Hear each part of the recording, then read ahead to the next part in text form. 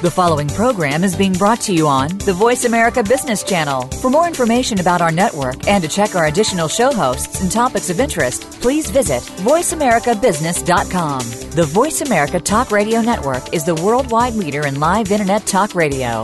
Visit voiceamerica.com. The views and ideas expressed on the following program are strictly those of the host or guests and do not necessarily reflect the views and ideas held by the Voice America Talk Radio Network, its staff, and management.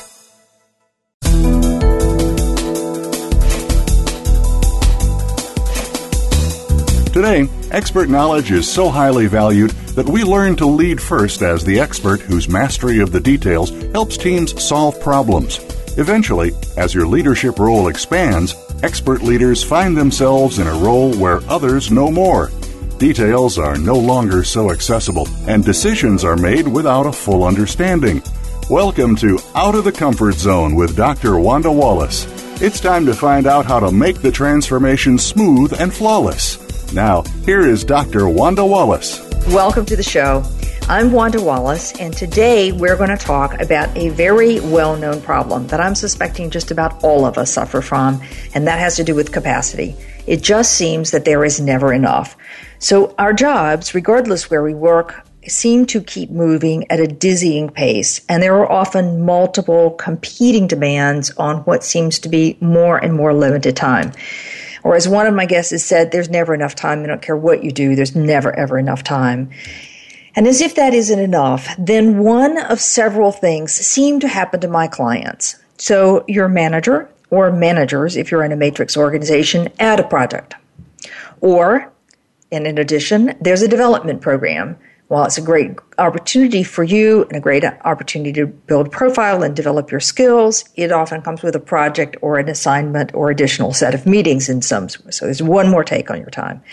And then inevitably, there's somebody on the team who leaves. And suddenly you're trying to navigate that one more job, one more role. And you've got more people to manage and more projects to do and more deadlines, and you find yourself drowning in too many things and not enough time or energy to get it all done.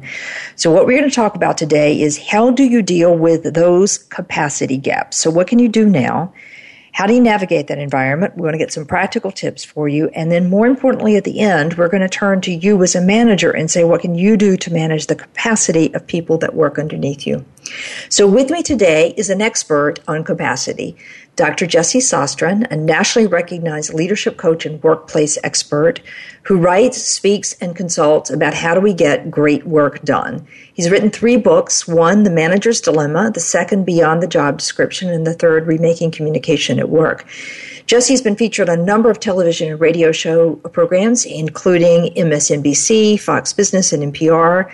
He's been in a number of online or on publication, paper publications, Huffington Post, Fast Company, Chicago Tribune, Washington Post, and we could go on. And he's a regular contributor to Strategy Plus Business, to Entrepreneur, and to Recruiter.com. So Jesse, welcome to the show. Thanks for having me today, Wanda. It's good to be with you. Likewise, we're all keen to hear any tips you can give us that help us with this capacity problem. So let's start with this whole challenge of time and capacity, something that you've called the manager's dilemma. Now, from your point of view, what's the core problem that's happening here? Well, it's a great question because you asked about the core problem. You mentioned the symptoms, not having enough time or energy or focus or resources to get it all done. But if we really step back, and let me unpack this first by defining the manager's dilemma. To me, it's that pattern of behavior that sets in when the gap between the demands you face and the resources that you have available to meet them widens past the breaking point. I'm sure we'll get into what the breaking point looks like for you, for me, for others, but you know when it happens. And as you said in your introduction, it could be the extra project that dropped into your lap unexpectedly, or it could be that surprise resignation of a colleague that requires you to pick up the slack. No matter how it's triggered, it's that invisible line between capacity and demand. And when it's crossed, a series of trade-offs tends to kick in, and you get caught in firefighting mode. So, which goal rises above all of your other priorities?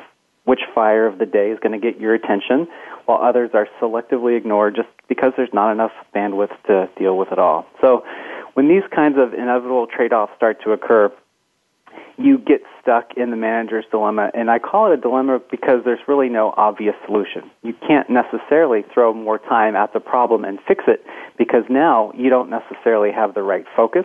You don't necessarily have the most productive or effective habits. And so we need to really understand how that happens before we can look at solutions.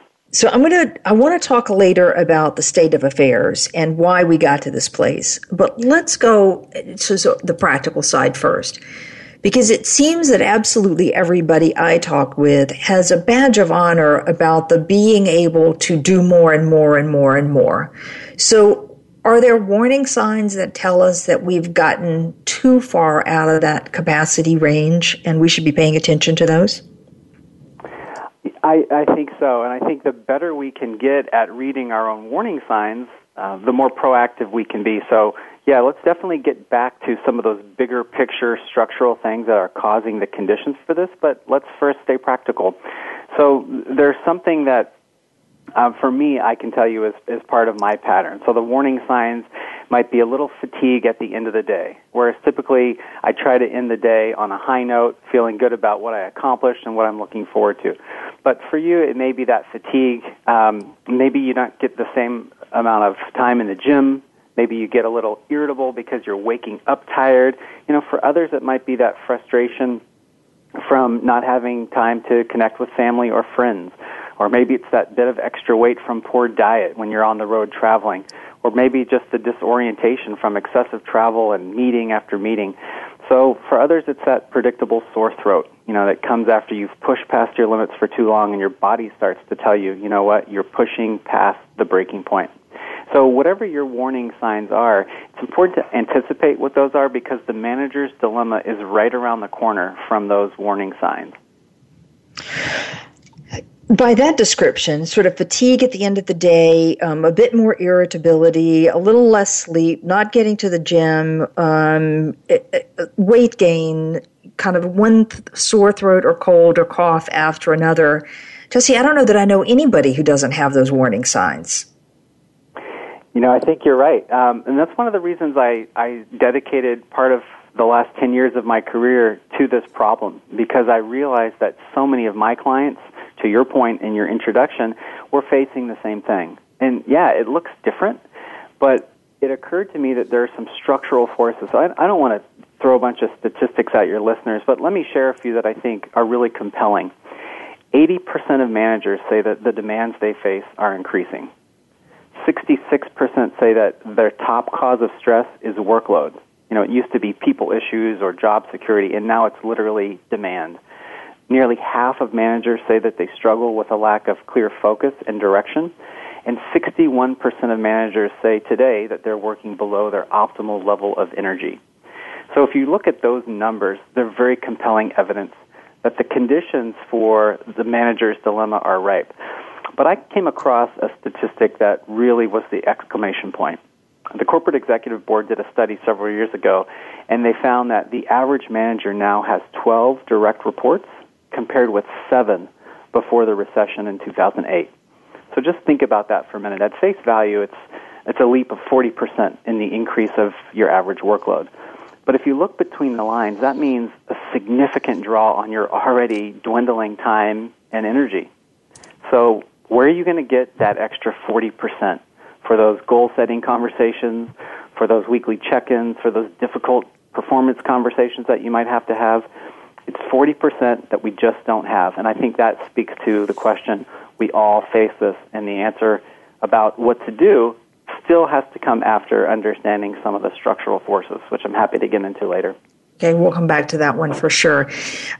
This strikes me, listening to you quote these, that every client I'm dealing with understands, particularly as millennials are entering the workforce, that the ability to manage, to have time for the conversation, to talk about careers, to give feedback is absolutely critical to drive performance today and into the future. And with 40% more direct reports and already more work than you can do, all of that managerial stuff is going to go right out the door. So let's go backwards, Jesse. Why do you think we're having these structural issues? What's driving this? Well, I think we've literally baked in some of this thinking into our conventional wisdom about work. I mean, if you look at the literature, you go as far back as 1981, you can see outlets like the Harvard Business Review beginning to publish articles that deal with the growing concerns of managers and leaders who are overwhelmed by the struggle to cope with increasing demands, rapidly changing conditions. It sounds like today, but it was as early as 1981 that I saw substantive pieces about this. From there, you add another quarter century of cutbacks, downsizing, increased competition, globalization. The modern workplace now has just accepted the premise that this inverse equation of shrinking resources and increasing demands is business as usual. So you said something about that badge of honor, or as somebody said, humble bragging, about doing more with less.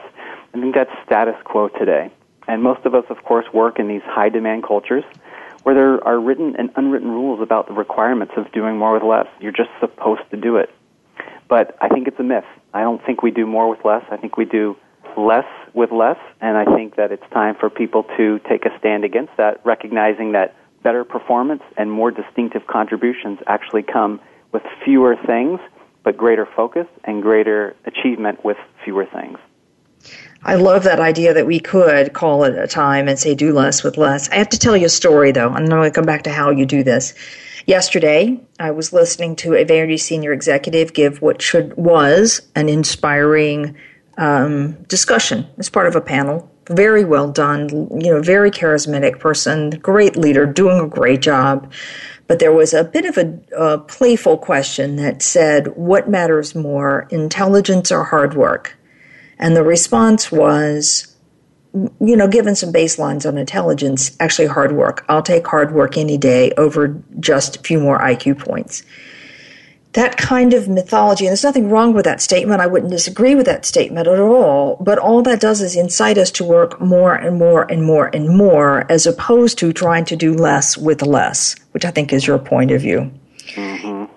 Okay, now, how do we get out of this dilemma, though? Because every company I know is trying to be competitive, and they will say, we have to deliver yet one more slightly better than our competitors are, and that one more slight better is going to be one less person, one less dollars spent, and one bit more delivered to a client in some capacity. So how do you see a way out of this one?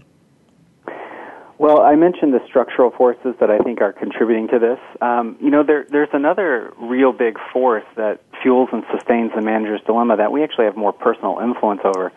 And really, it's our ability to be consistent and proficient when it comes to assessing our priorities and saying yes and no accordingly. And in fact, when we don't do that well, whether it's just saying yes to everything because we want to be seen as a team player, we want career advancing opportunities, we think that we're bulletproof. When we don't do that well, we actually spread ourselves too thin. And so our already precious margin of time, energy, resources, and focus gets spread too thin, and we actually become our own worst enemies. So I think the first thing is get better. Not just better, but get great at understanding what's important, understanding what your unique contribution is to the team and the organization, and marry those two together in choices that allow you to focus on the work that not only helps your personal brand and get you noticed and contribute great things to the team, but actually limit the drain or the bleeding of your precious capacity for those other things that really aren't in your sweet spot, that don't add a lot of value, and that are ultimately just distractions. Okay, so you're saying, in effect, to really, as an individual, do a deep self-analysis of what am I really good at, what needs to get done that I'm not great at and it just drains my energy, and what am I doing that isn't important, so that I focus on the one or two things that really matter. Did I get that fair? Absolutely. And again, that's just the tip of the iceberg, but I wanted to say that on the outset, Wanda, because a lot of times we feel disempowered by this. Oh, okay, so every company in the U.S. economy feels like doing more with less is just doing business, and so therefore they're going to bake that into the culture, so what can I do about it? So while there's some truth to that, as I mentioned, based on those statistics, there is a lot more influence than we often feel like we have. Okay, all right. I know I'm going to do a personal story. Several years ago, people would still say it to me now. I just don't listen to them very well. I do have a lot of capacity, and I do a lot of things. And as my mother would say of me when I was a little child, it's impossible for her not to drag on one more thing. You got any capacity, and I add something to it. And people used to say to me, why do you have to determine your priorities? And quite honestly, it used to just make me angry. Like, what right do you have to tell me that I need to reduce the number of things that I'm doing? So, Jesse, if you're giving me advice, how would you advise me to deal with that? Well, adding one more thing isn't the problem, but sometimes there's a particular one more thing. Let me just give you a quick example. So imagine you're getting your work done and you're getting it done well. There's a nice rhythm to your day. You're feeling satisfied about your contribution. Then out of the blue, there's a leadership change. And so now you have a new boss. Okay, so the change itself is not that taxing. You're resilient, you're agile. So, in fact, maybe it's exciting, but you have to invest some unbudgeted time and energy to absorb those new expectations from your new boss. And you've got to manage up and educate them about how your projects are going, how business is done, and so forth. So there's more meetings, you're thinking differently about those planning sessions, and that has just tilted your margin or your capacity to zero. So you're now hanging in the balance, but you're holding on. A little less sleep, maybe fewer, revisions on your work because you've got these deadlines coming up, but then it happens. It could be something in your personal life, could be something with your health, could be some additional change at work, or maybe it's something positive. You start that MBA program that you always wanted to. Whatever that next thing is, when you're at that zero margin and you can no longer keep up, then you get stuck in firefighting mode, and that's what slips you into the manager's dilemma. So again, you begin to work against yourself with these counterproductive behaviors because you're taking shortcuts, you're choosing which fire gets put out, and so forth. So it's that one more thing that I'm asking people to pay attention to. It's not being ambitious or driven, it's knowing where that line is and when you've crossed it. Okay, so that one more thing that puts me at the edge. I can just about barely handle it, but then when anything else comes along, I'm into the danger zone, completely out of capacity, beyond capacity, and starting to do destructive things. Okay? Yeah, exactly. And you'll see people do it, and it's easy to see it in others, of course, not ourselves, but there's an easy improvement, but you just don't feel like you have time to make it. Okay. Somebody gave you some really good advice, but you just don't have the energy to make the change and follow that advice. Or there's a logical next step to execute your strategy, but you feel like we just don't have the resources to do it. Or maybe there's some obvious solution right in front of you, but you're just too distracted, too tired to even notice. That's when you're stuck in the manager's dilemma. And that perpetual gap of increasing demands and shrinking resources continues to disorient you in those kind of counterproductive behaviors. Okay. All right. So I'm getting the picture here. And the notion is not about just taking on more and being ambitious, and it's not about saying no to everything, and it's not about only setting priorities. It's really about understanding your capacity. How close are you to that capacity, zero capacity zone? And what one more thing can you take on that puts you at the tipping point? And then there's nothing to deal with the inevitable shifts and turns and additional stuff that comes on top. Okay? And then we're into a manager's dilemma, which becomes a self-defeating cycle. You're not spending enough time with your team. You're not prioritizing because you don't have time to do it. You're not thinking strategically because there's not a moment to spare. Your health starts to suffer. Your sleep starts to suffer. The stress levels go up. And increasingly, you're going to put more pressure on your team also, which just makes them into a manager's dilemma. Sounds like a terrible self-defeating cycle. All right, I didn't Jesse, mean to be the bearer of bad news here, but it's true. It's important to recognize all the components that go together to put us over the edge. And I will say, 10 years ago, nobody wanted to talk about stress and time management. Now people can't get enough of stress and time management, which should tell us enough. We're going to take a break. When we come back from the break, we're going to dig into the how do you manage this. So not just the bit about setting some priorities, but about doing more than that. How do you focus? What are the opportunities and what do you do with it? We'll be right back.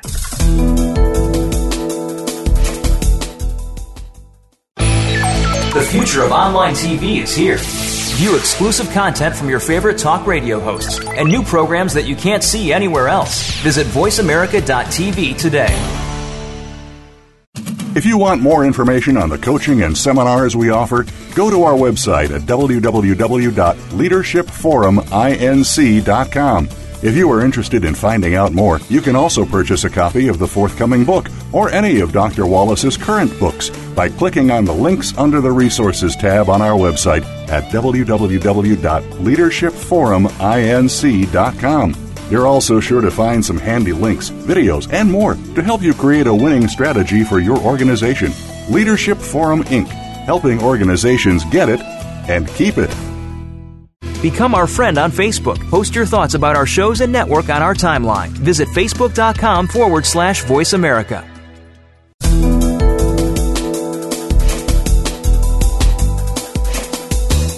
You are listening to Out of the Comfort Zone. To reach Dr. Wanda Wallace or her guest, call into the program at 1-866-472-5790. Again, that's 1-866-472-5790. You may also send an email to wanda.wallace@leadershipforuminc.com. Now, back to Out of the Comfort Zone. Welcome back to the show. With me today is Dr. Jesse Sostrin, who's a nationally recognized leadership coach and workplace expert. Jesse writes, speaks, consults about what it takes to get great work done. The 3 books that he's written, the first one in particular, The Manager's Dilemma, is the one we're talking about, but there are 2 others, Beyond the Job Description and Remaking Communication at Work. Jesse's been featured in a number of television and radio shows like MSNBC and in print like Fast Company and Huffington Post, as well as being a regular contributor to Strategy Plus Business, Entrepreneur, and Recruiter.com. We've just been talking about capacity, a thing Jesse calls the manager's dilemma. That's that thing where everything is humming along smoothly. You can handle the work that's in front of you. Suddenly something changes and your capacity has gone to 0. And while you can navigate that and handle it, if anything else comes along, you're into a self-destructive zone, which means you don't have time to do anything and lots of things start to suffer. The manager's dilemma. Okay, so Jesse, we've been talking about this. I think we've got a good description of what it looks like. We recognize the warning signs. We understand structurally why it happens. What I want to know is, how do we navigate it? So what do you advise people to do? Well, we talked about the importance of understanding your warning signs. And I think, again, just it bears repeating. If you can understand the warning signs and you can catch it early, you can actually make some proactive changes. But the deeper you slip into your own dilemma, the more energy it's going to take to change those behaviors that got you stuck in the first place. So being proactive, being very honest with yourself is table stakes for actually managing or navigating through this dilemma. What I suggest is a real-time pulse check with 3 simple questions. These 3 questions can allow you to self-assess in the moment where you're at and whether you're at risk of slipping into the dilemma or whether you may be already there. The first is around demand. So it's, have the demands on you increased over the past several, whatever time period, days, weeks, months? Are the demands likely to stay elevated or continue to increase? And finally, do you have enough time, energy, resources, and focus to address them? So again, if you answer yes, yes, and no, the warning signs are there. And in my book, I have several self-assessments, a short and a medium version that allow you to actually diagnose some of the causes. But once you get there, if you realize that, yes, you're in that danger zone, then the next thing you do is notice the pattern that you're in. Okay. All right. So how? What does that mean, notice the pattern? Well, I like to draw attention to 8 examples of this. And maybe in a minute, Wanda, if you would be up for it, we could actually maybe do a case study with you. Maybe your listeners might actually get a little bit more out of it, something practical rather than me talking about some of these conceptual ideas. But first, let me just say there are typically 8 kinds of patterns of behavior that follow the dilemma. The first is that you get typically trapped with unwanted options. Again, you feel like you don't have a choice. So you're unable to actually break that pattern. So I call it following the contradiction. It's learning how to see those subtle choices that allow you to say, wait a minute, I don't have to keep this machine going on autopilot, waking up tired, being stressed throughout the day, feeling like I'm floating from one fire to the next. You actually have a choice, and if you find the moment of leverage, you can do that, but it requires you to follow the contradiction. So that's one example. A second one is that the dilemma tends to turn us around and distort our values and goals. So I call it finding your line of sight to focus on the right priorities. So there are very simple and straightforward ways that you can actually readjust your goals and expectations throughout the day, whether that's a morning or an end-of-day check-in with yourself, with your team, with your supervisor, whatever the case may be. So whether it's following the contradiction or determining that line of sight, there are things that you can do to break the pattern. Okay. All right, you have me intrigued. I am pretty sure that the second one is the thing that I do more often, which is readjusting. It's not so much my expectations. It's readjusting what I believe I need to absolutely positively have done now and what can wait till later. And so a bunch of stuff starts to get jettisoned. When it does, then I personally find I am less stressed, and I've got the capacity then to go ahead and deal with what's in front of me. Is that what you mean? Exactly. Okay, so now you said there are 8 of these. You just gave me 2. I got to hear some more. Give me 3 and 4. Well, we talked a little bit earlier about your distinctive contribution. So one of the things that the manager's dilemma can do is it spins our wheels. So we end up spending extra effort with less effectiveness. So the quicker you can distinguish your unique contribution to make a deeper impact, the quicker you can overcome that trapdoor from the dilemma. So that might be looking at, again, your skill set, the secret sauce that you bring to your team, the way that you lead through difficulty, whatever it is, understanding that distinctive contribution and really focusing that on what the team or the organization needs is that sweet spot that I talked about. Here's another one. The dilemma tends to put leaks into our fragile time, energy, and resources and focus. So an example for me is that at the moment I'm the most distracted, the most stressed, guess what I do? I check my email and my phone even more frequently than normal. Now, for you, Wanda, listening to me say that, you're thinking, Jesse, that's totally counterintuitive. That's the time where you need to put it in a drawer, for crying out loud, or put it on silent. Don't let yourself fall into that trap. And yet, that's what I do. So that's an example of a leak. And if I can plug that leak, I'm going to regain some of that precious margin back in the form of my time, my energy, my resources, my focus. Okay.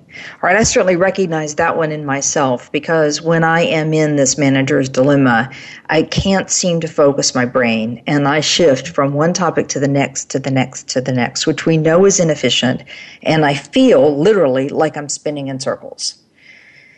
If you can ever get yourself focused down onto one thing, it doesn't take much to make some progress on it, and suddenly you'll feel a lot better. Exactly. You start to feel better. It's not like it's an impossible situation, but the problem is we don't think about our own thinking. And so actually, as I was researching this book, I started writing down some of the things that the senior leaders that I worked with were saying, and because it caught me by surprise how counterintuitive it was. I would hear things like, well, I can't afford to recharge right now because things are just too busy. Or, I know with more time that we could do better, but we have to move on to the next issue. Or, I'm too busy now, but I'll refocus on priorities once things settle down. You can see how backwards these statements are, and yet people tend to become too tangled in their own experience to maintain that objectivity. And it's with that loss of objectivity that we lose our judgment. Yeah, I can see that one. I certainly see that one. But boy, does it take hard work to focus in that moment because your brain, it's hard to get your brain there. And I think there are some disciplines I find that I do, and it's largely because experts have told me that if you clear your desk or you go to a space where there are no distractions, it's easier then to focus in on the one thing you really need to accomplish right in that period of time. But I just have to get it all away from me. I go hide the phone. I turn the phones off. I turn the computer down. I sit in a different place. Anything to just keep me from shifting place to place to place. Yeah, and for you just gave a personal example. You want to take it out a little bit deeper and do a little case study here? Sure, let's do that. All right, well, let's just talk about your warning signs. Earlier I talked about some of mine. I shared some examples. When you feel stretched thin and you're kind of at that point where there's a lot on your plate and you're starting to get to that razor-thin capacity line, what do you notice happens in the way you show up to work and the way you interact with others? All right, I am absolutely irritable. You do not want to be around me. My son is really good at saying that's the moment he goes and hides in his room. Don't ask Mom any questions, do anything. It's terrible. And when I had a larger staff at one point, people used to say, I can see you stressed. How can I help you? And my routine response was, I don't even have time to tell you how you could help me. basically go away and leave me alone is the signal that I would send out. I do understand the consequences of that one, trust me, but that's what happens when I tip. That is very interesting because you just gave us one of those kind of counterproductive statements. I'm too stressed to ask you for your help right now. Yep. And that's the very time that we need to delegate work. So you mentioned some nonverbal cues that you're sending, probably some words that you're saying that really suggest I am pushing hard and I am in one of those states where I might not be receptive to feedback or I might not be receptive to team collaborating and so forth. So now let's imagine that plays out over several days or even several weeks. So your dilemma sets in. What do you then notice about what happens with your work in general? Well, I do try not to stay there for more than a day, maybe two at the best. But I promise you, people, I can leave people's feelings sort of bruised if I'm not very careful about this because they just don't, why are you being so mean to me, is basically what they say. And if it continues, then I'm going to get a lot more symptoms. Like that's when I stop sleeping, and that's just a completely self-defeating cycle. So A, no one wants to be around me, and B, I'm not sleeping well. And the B part, of course, is something that has a residual effect on our energy. And the A part of that, around the effect of others, there's typically an echo with those. And so to your point, people remember it. And so the next time they may be more or less likely to offer support, or they may be more likely to keep a greater distance, which means that the very people, again, that you need to be supportive of the bigger picture aren't available to do that. And of course, right. Our personal brands get affected by some of these relationship gaps that occur.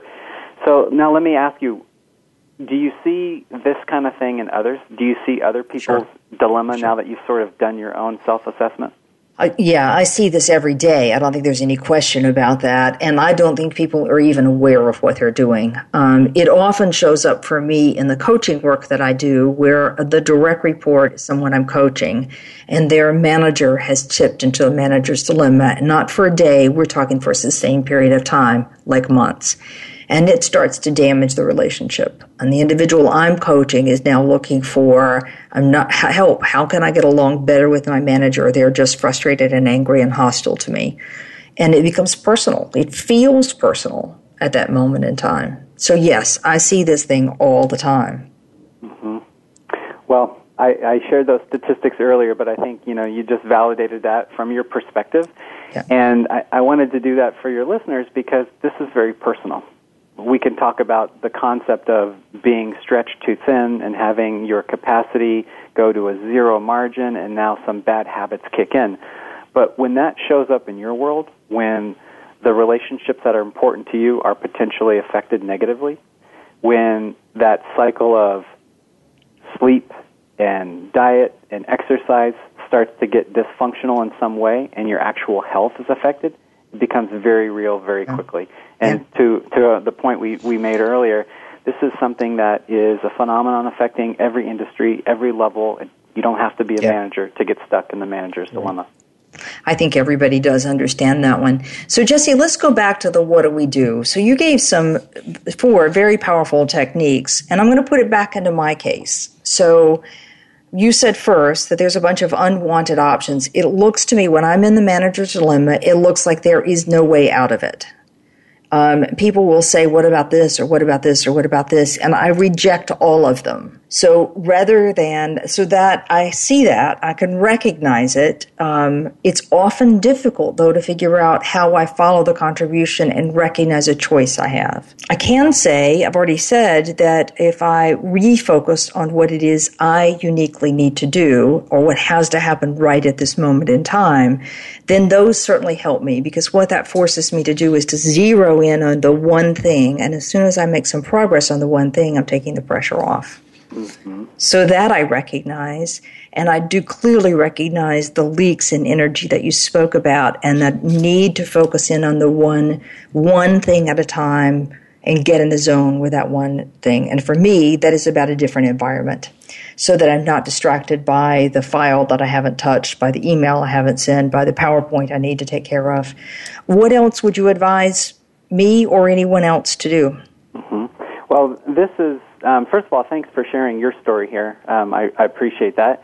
And I want to just give you 2 very practical things, because You mentioned that one of the swinging doors of the dilemma that I outlined is in effect here, and this is that feeling trapped with no option. So 2 very practical things you can do to follow the contradiction and see a way out of that. First, give yourself permission to take a step back.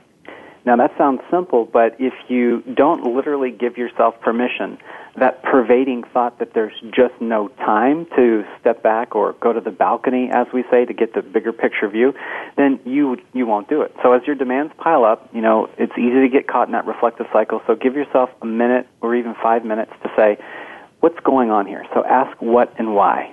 That's the second piece.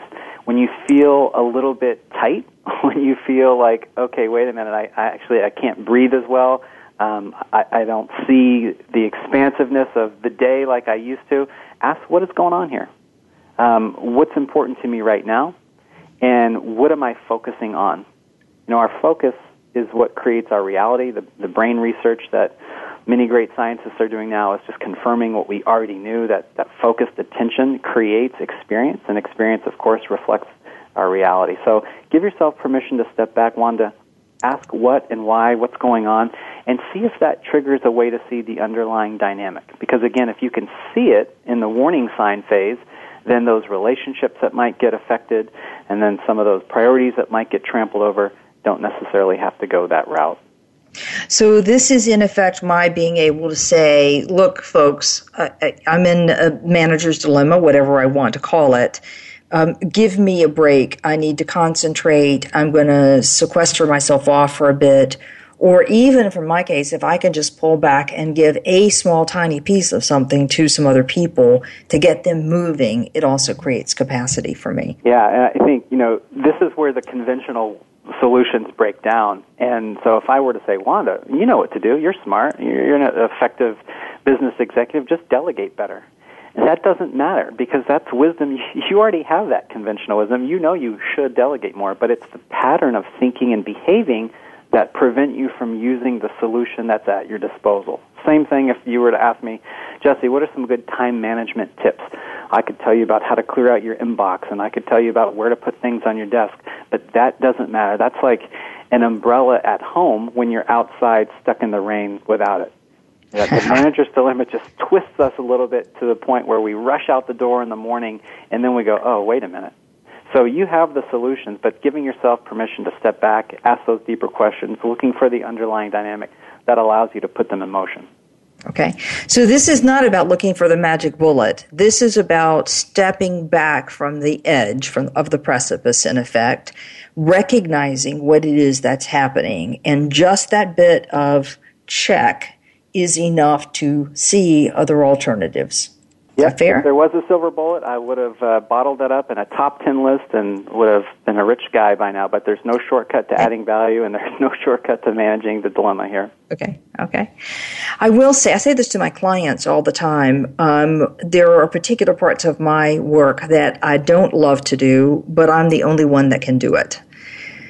And it's a mandatory. It's just part of it, and there's only part of it I can do. What I do find is if I will get smart about structuring that so that other people can do the non-value add components of that, and I focus in on the single thing that I'm really needed for to add value to it, it takes a little bit of stress off. It makes it less unrewarding for me so that it's a less onerous use of time, and it is down to that, my unique value contribution. But I have to pull back from the edge to recognize that. Yeah, and you may have to work through some of those bad habits. We talked about, checking email constantly. That's not adding value necessarily. So if you can get to that mindset and then stop doing some of those behaviors that cause the leaks, then you've put 2 and 2 together. Okay. All right. Jesse, we're going to take a break again. And when we come back, there are 2 things that I want to do. One is I want to talk about how do we say no, and is it possible to say no, and what does that look like? And then more importantly, I want to focus a little bit on if I'm managing a group of people, how to become a good steward of their capacity as well. So with me today is Jesse Sostrin. The book that we've been talking about is The Manager's Dilemma, that challenge where on the edge of the precipice where you have no capacity left, but something else has been added to your plate. And the question now is, how do you manage? And there have been 4 major tips from Jesse on this one. One is to recognize the contradictions you have where you believe there are no choices, and get on the balcony, reevaluate. 2 is to refocus, readjust your expectations and get a line of sight on your values and goals. What really matters, what's the urgent thing at this point. Number 3 is to recognize where you make a distinctive contribution and your effort is needed uniquely here. Focus specifically on what the team needs. And the last one is to stop the energy leaks, the things that distract our attention and take us off that are ineffective. And those 4 are pretty powerful tips for how to manage the manager's dilemma. So we'll be right back.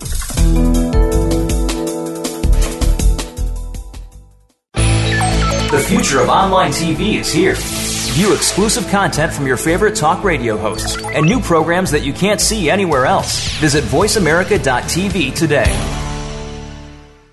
If you want more information on the coaching and seminars we offer, go to our website at www.leadershipforuminc.com. If you are interested in finding out more, you can also purchase a copy of the forthcoming book or any of Dr. Wallace's current books by clicking on the links under the Resources tab on our website at www.leadershipforuminc.com. You're also sure to find some handy links, videos, and more to help you create a winning strategy for your organization. Leadership Forum Inc., helping organizations get it and keep it. Become our friend on Facebook. Post your thoughts about our shows and network on our timeline. Visit facebook.com/Voice America.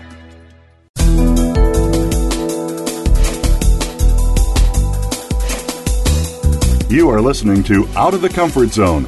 To reach Dr. Wanda Wallace or her guest, call into the program at 1-866-472-5790. Again, that's 1-866-472-5790. You may also send an email to wanda.wallace@leadershipforuminc.com. Now, back to Out of the Comfort Zone. Welcome back to the show. With me today is Dr. Jessie Sostren, an expert in leadership coaching and workplace, particularly around getting great work done. The book we've been talking about is The Manager's Dilemma, and it's that precipice where you're out of capacity and something else is thrown on. And it starts now to impact your health, your sleep, your irritations, your mood levels, every component now of your physical health and well-being, and your interactions with other people are starting to go downhill. You're spinning in circles, firefighting only, doing the minimum you can get away with, and not focusing on what really matters. We've been talking a little bit about what it takes to get out of that manager's dilemma. One of the things we haven't talked about is, can you say yes or no? Not yes. So, Jessie, what's your take on saying no?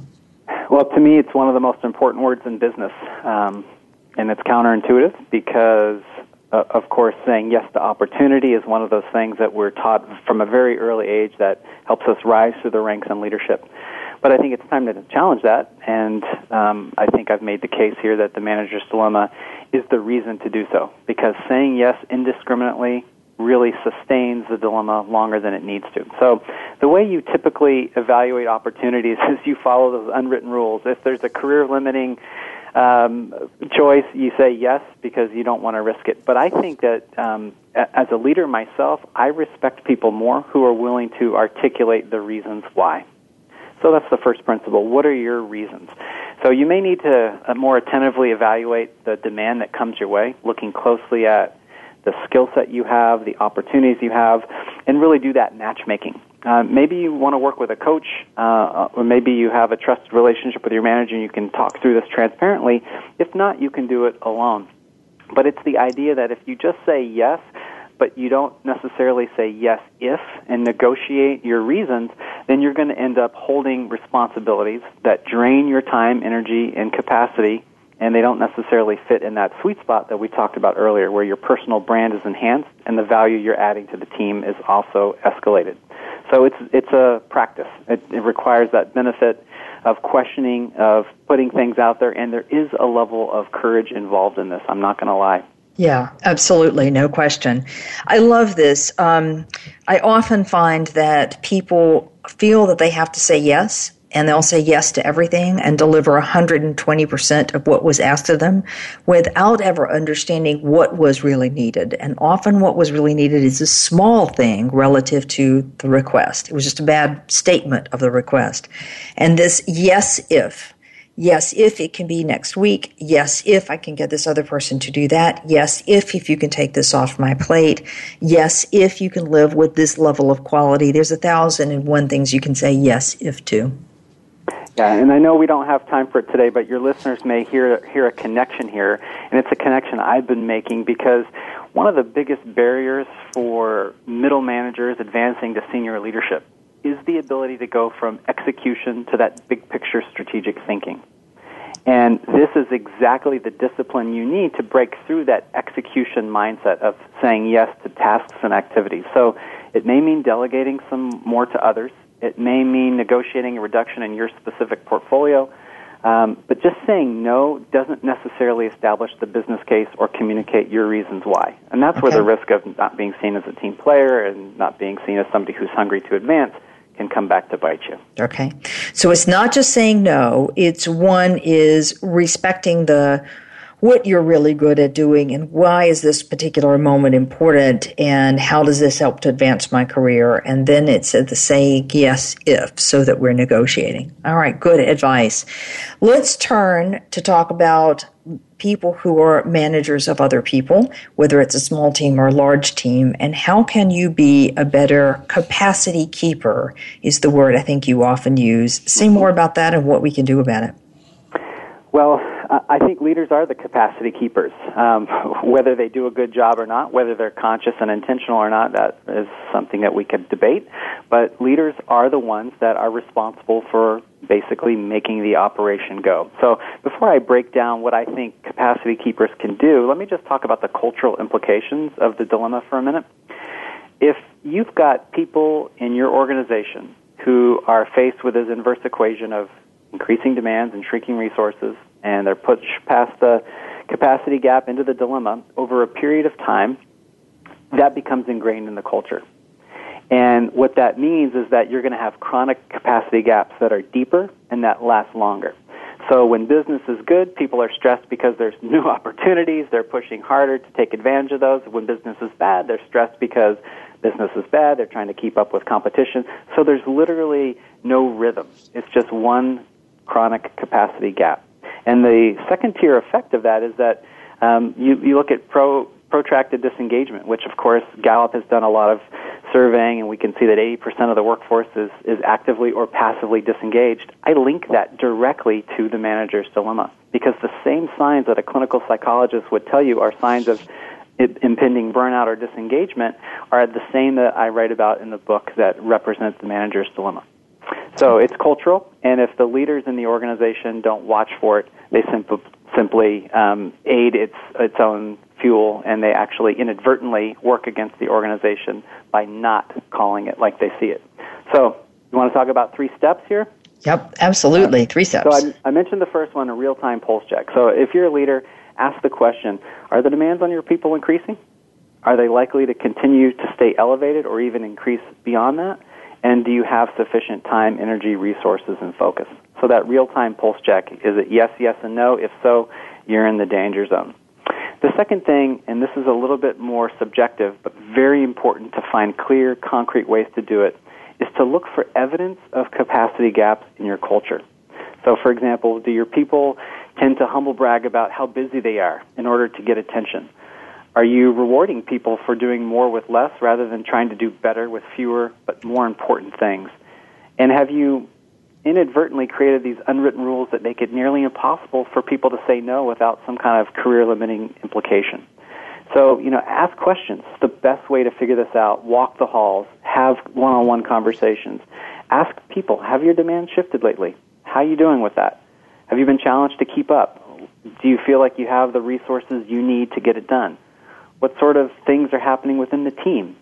So if you ask honest questions, you're going to get powerful responses. Okay. That sounds fabulous. And what's the third one, the last step? Stop trying to solve the problem. about buying solutions like better time management, but actually look at the structural forces that are fueling and sustaining your company's dilemma. So again, I'm not trying to be the Debbie Downer of this party here, but the reality is that the skillful ability to spot and shrink capacity gaps is an urgent responsibility.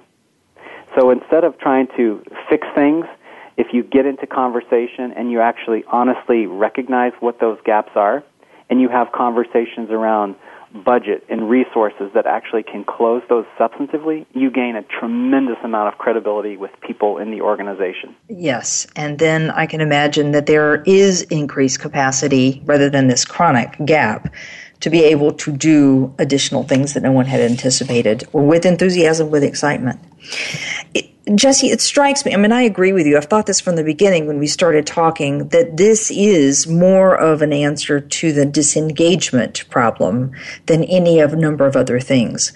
So it's not a matter of just reiterating to people the work hours, or buying a time management solution training program, or doing some analysis of how you spend your time.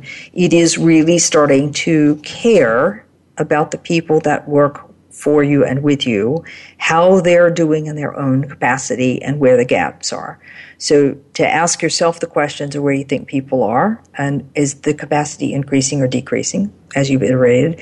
And then the second thing is to really just walk the halls and talk to people about their experiences. So you have the information to know what to do, to how to help, and then set about actually solving the capacity issue, not buying yet another online solution. Yeah, and this is where if any of your listeners have ever been in some of these industries that are notorious for being undercapitalized, like a restaurant business, you look at some of the statistics on the failure rate, and you look at the number one driver of failure, and you realize that it's undercapitalization. Think about your capacity as your capital. Think about you as a leader basically capitalizing your team and your people to get it done. And right. If your business mission matters, and if winning in the marketplace matters and you're serious about that, you've got to capitalize it. But yet if you're prolonging these capacity gaps, or worse, you're unaware of them, but you're still expecting the same results with fewer resources, you're at risk. And I think that first honest turn is the most important one to make. Okay. Jesse, I love that one. To think about the capacity is capital, because if we say people are our only resource, then their capacity is our capital. Fabulous. With me today is Jesse Sostrin. The book we've been talking about is The Manager's Dilemma. And I think, Jesse, the biggest thing I take away from this conversation is that there are tactics beyond the classic time management solutions that are going to make a difference in our understanding of capacity. And the first one is to recognize when I or my team is out of capacity. And then the second is stopping some of the crazy-making thinking that we've gone through in the 4 points. Things like allowing the leaks in my time and focus. So, Jesse, thanks for being with us today. It's been my pleasure. Thank you for having me. All right. Join us next week. My guest is Cindy Pace, and we're going to be talking about your personal brand. How do I define it? How do I understand it? And how do I manage it? Join us then.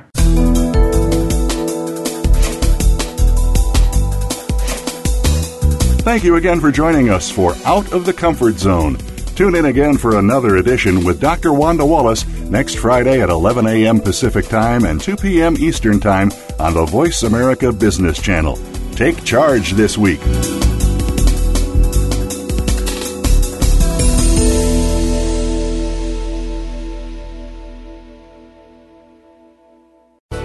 Thanks again for listening to the preceding program, brought to you on the Voice America Business Channel. For more information about our network and to check out additional show hosts and topics of interest, please visit voiceamericabusiness.com. The Voice America Talk Radio Network is the worldwide leader in live Internet talk radio. Visit voiceamerica.com. The views and ideas expressed on the preceding program are strictly those of the host or guests and do not necessarily reflect the views and ideas held by the Voice America Talk Radio Network, its staff, and management.